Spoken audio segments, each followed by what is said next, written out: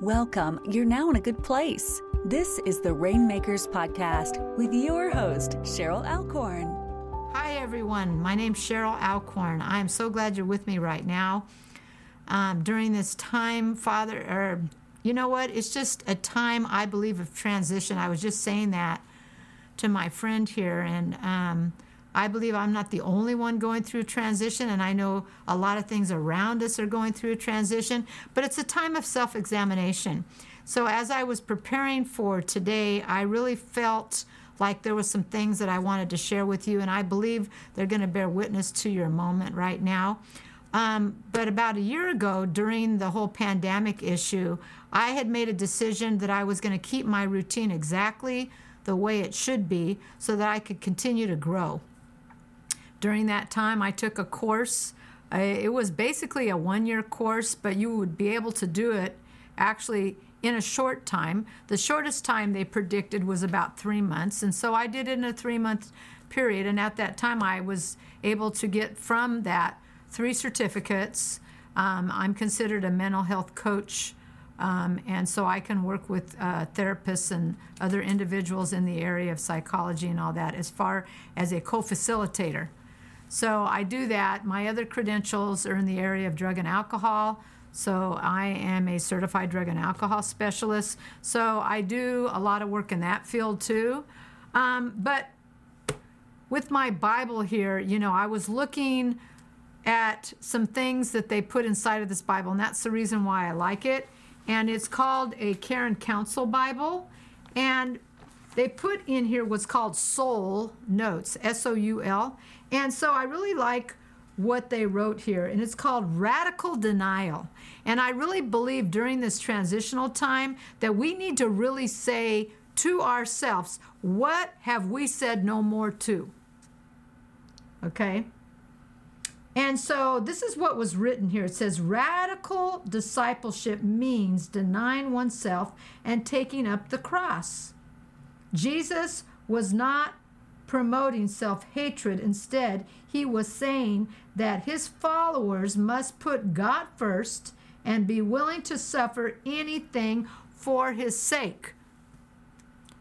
Now, that's pretty tough because in most situations, no one likes suffering. So in this discussion today, I'm going to talk to you about several things, but one of the things that I wrote down was called the fire of oppression. And this actually comes out of the Bible, and it's in, I want to quote it right here, Isaiah 43. And in Isaiah 43, he talks about when you walk through the fire of oppression, you will not be burned up. The flames will not consume you. For I am the Lord your God, the Holy One of Israel, your Savior. So God is telling you right now that he's with you completely. He foreknew what was going to happen to you. But now here's the key, everybody. The key is, will you trust him? Now, if you go to the book of Matthew, and everybody knows this, when Jesus and Peter were having that discussion about who do they say I am, and Jesus was asking Peter that. And this is what it says in Matthew 16, it says, Simon Peter answered and said, you are the Christ, the Son of the living God. And Jesus answered and said to him, blessed are you, Simon Bar-Jonah, for flesh and blood has not revealed this to you, but my Father who is in heaven. And I also say to you that you are Peter, and on this rock I will build my church, and the gates of Hades shall not prevail against it. So I brought my rock today. I like my rock, and I keep this rock on my desk. In fact, I got this rock at a very special event that was held here in where I live. And I like it because in that moment when I was at that event, the community was coming together, and we were coming together to do something very specific for our community, and that was to be in unity with each other and to exhort each other and let each other know, hey, we are a praying community. We're not alone in what we're doing in our community. And I really like that because I know there are people that I can call upon at any time, and they will pray with me. So today is going to be basically dealing with our character Because when you talk about self-denial, you talk about our true character. But Jesus said, you'll know them by their fruit. So in that character change, there is the fruit of the Spirit, which is in Galatians 5:22. And we know that the very first fruit is love. So we know that God is a God of love. And I love John 3:16, for God so loved the world that he gave his only begotten Son, that whosoever believeth in him would not perish. So God wants us to know he's with us completely. Now, this is where it really comes down to understanding how the gates of hell will not prevail. Because we know that we live in a world where there is the unseen world. The unseen world that a lot of people really, I'm not saying they are in denial to it, but it is an awareness that we must walk in as a believer. We must walk in that awareness. And I truly believe when I wrote the prayer study guide, and here it is, when I wrote this, it was something that God was saying, there has to be prayer in your life. You got to have prayer. And so there's several things that I want to read to you today out of the prayer study guide. And I've written in many things in this, and I cannot. My film director, Kendall Rodriguez, can say this is true. I've been preaching out of this book for almost 2 years now. Okay? So what does that tell you? That it is unlimited in its resources if you be diligent in what you're doing for the Lord. We need to understand that God has given us tools for our trade. Tools that we need to use to further the kingdom of heaven. So going on with verse 19, Jesus says, and I will give you keys of the kingdom of heaven. Oh, come on. Now, what would those keys look like? Well, this could be a key, the prayer study guide. This could be a key that God said, you know what, I'm going to put this in this little package, and it's a key. In fact, I even write in here, I put in here, there are keys. Key 1, accept God.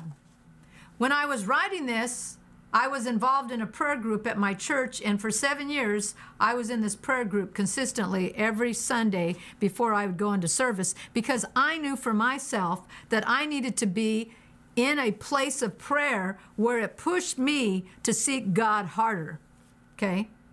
Well, after I would leave that, I would go to my office, and I would start writing down the download that God would give me, and it began to develop.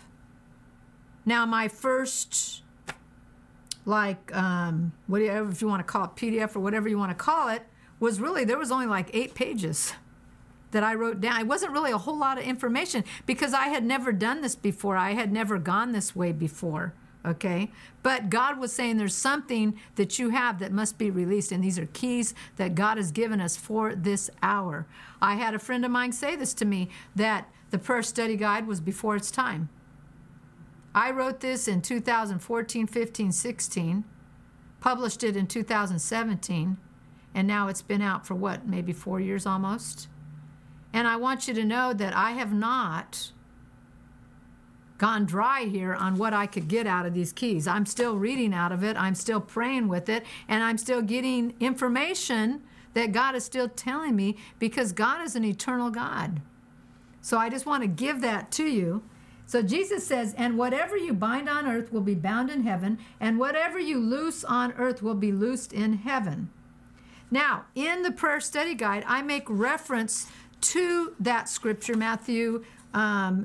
Here, it's Matthew 16:19, okay? So in the prayer study guide, I have written some things in here that I want to talk to you about before I go into the story that I'm going to share. But when I reference that, I'm talking about the keys. Right before that, I talk about the spiritual warfare and the temptations and the things that you must deny. Okay, do you get this? You must deny. You must deny abandonment. You must deny it.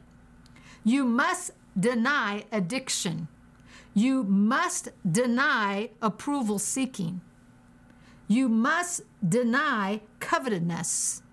You cannot covet things.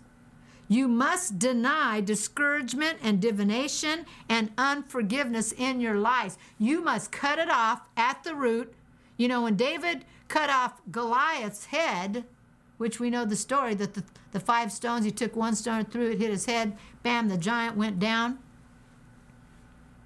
He wouldn't cut the head off. Why? Because he was severing anything that would be connected to his future. If you don't deny the things that you went through last year when you were on lockdown, okay, they're going to continue in your life. And God says today is the day of salvation.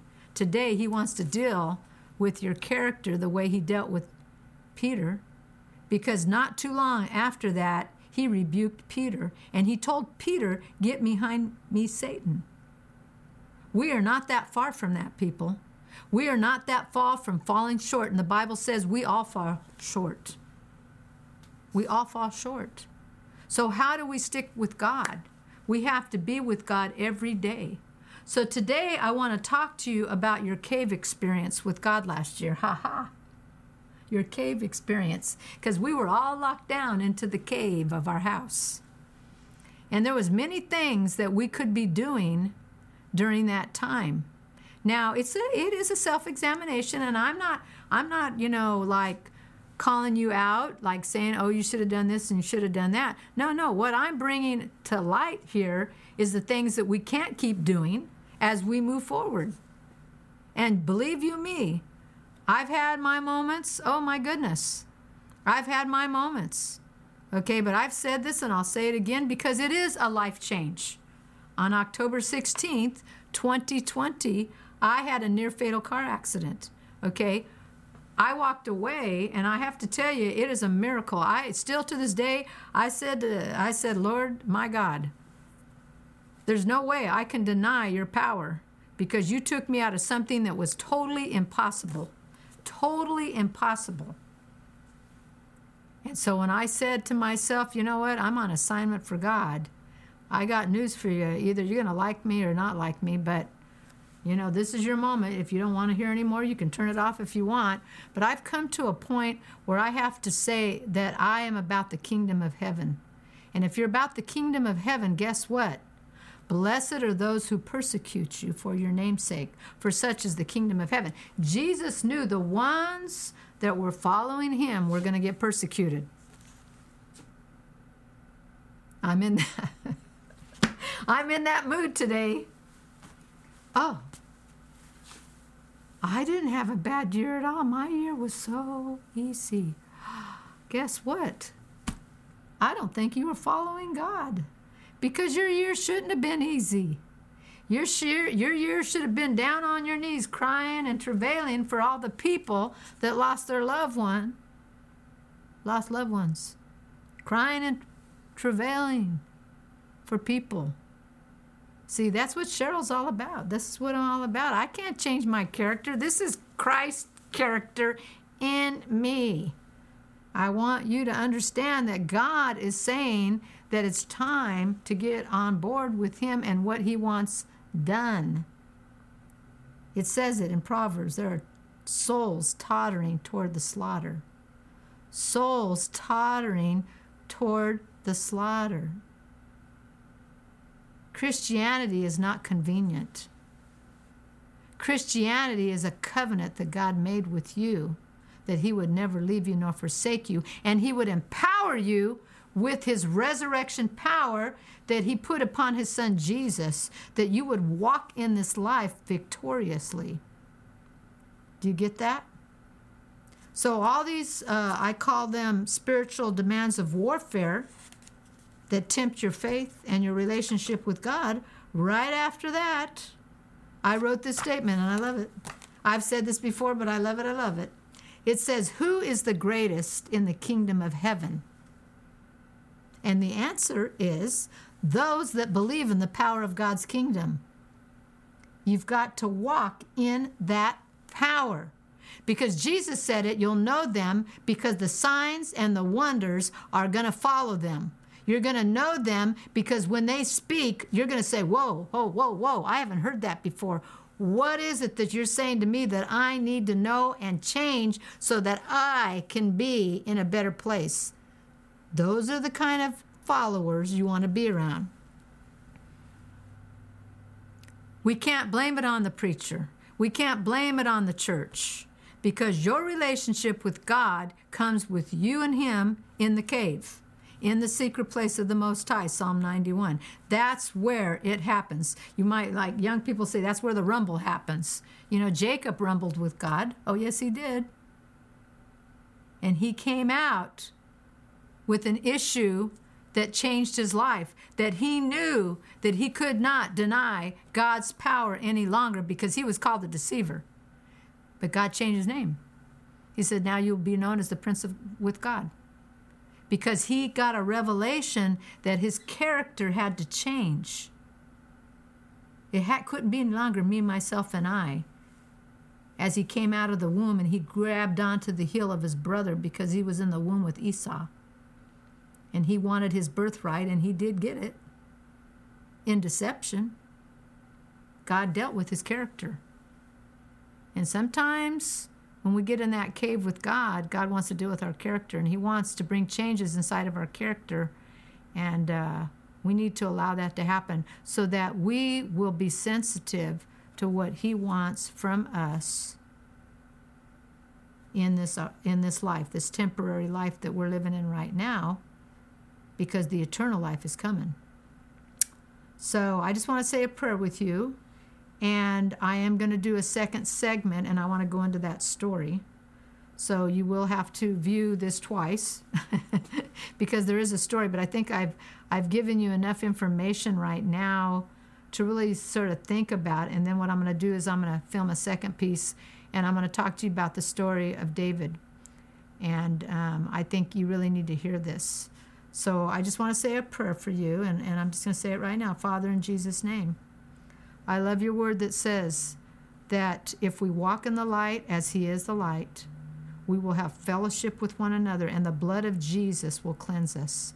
Lord, I pray right now in Jesus' name that there would be a cleansing in our heart, a cleansing in our soul.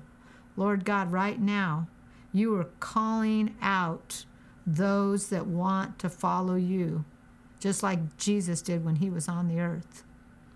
Little did they know that their life would be transformed.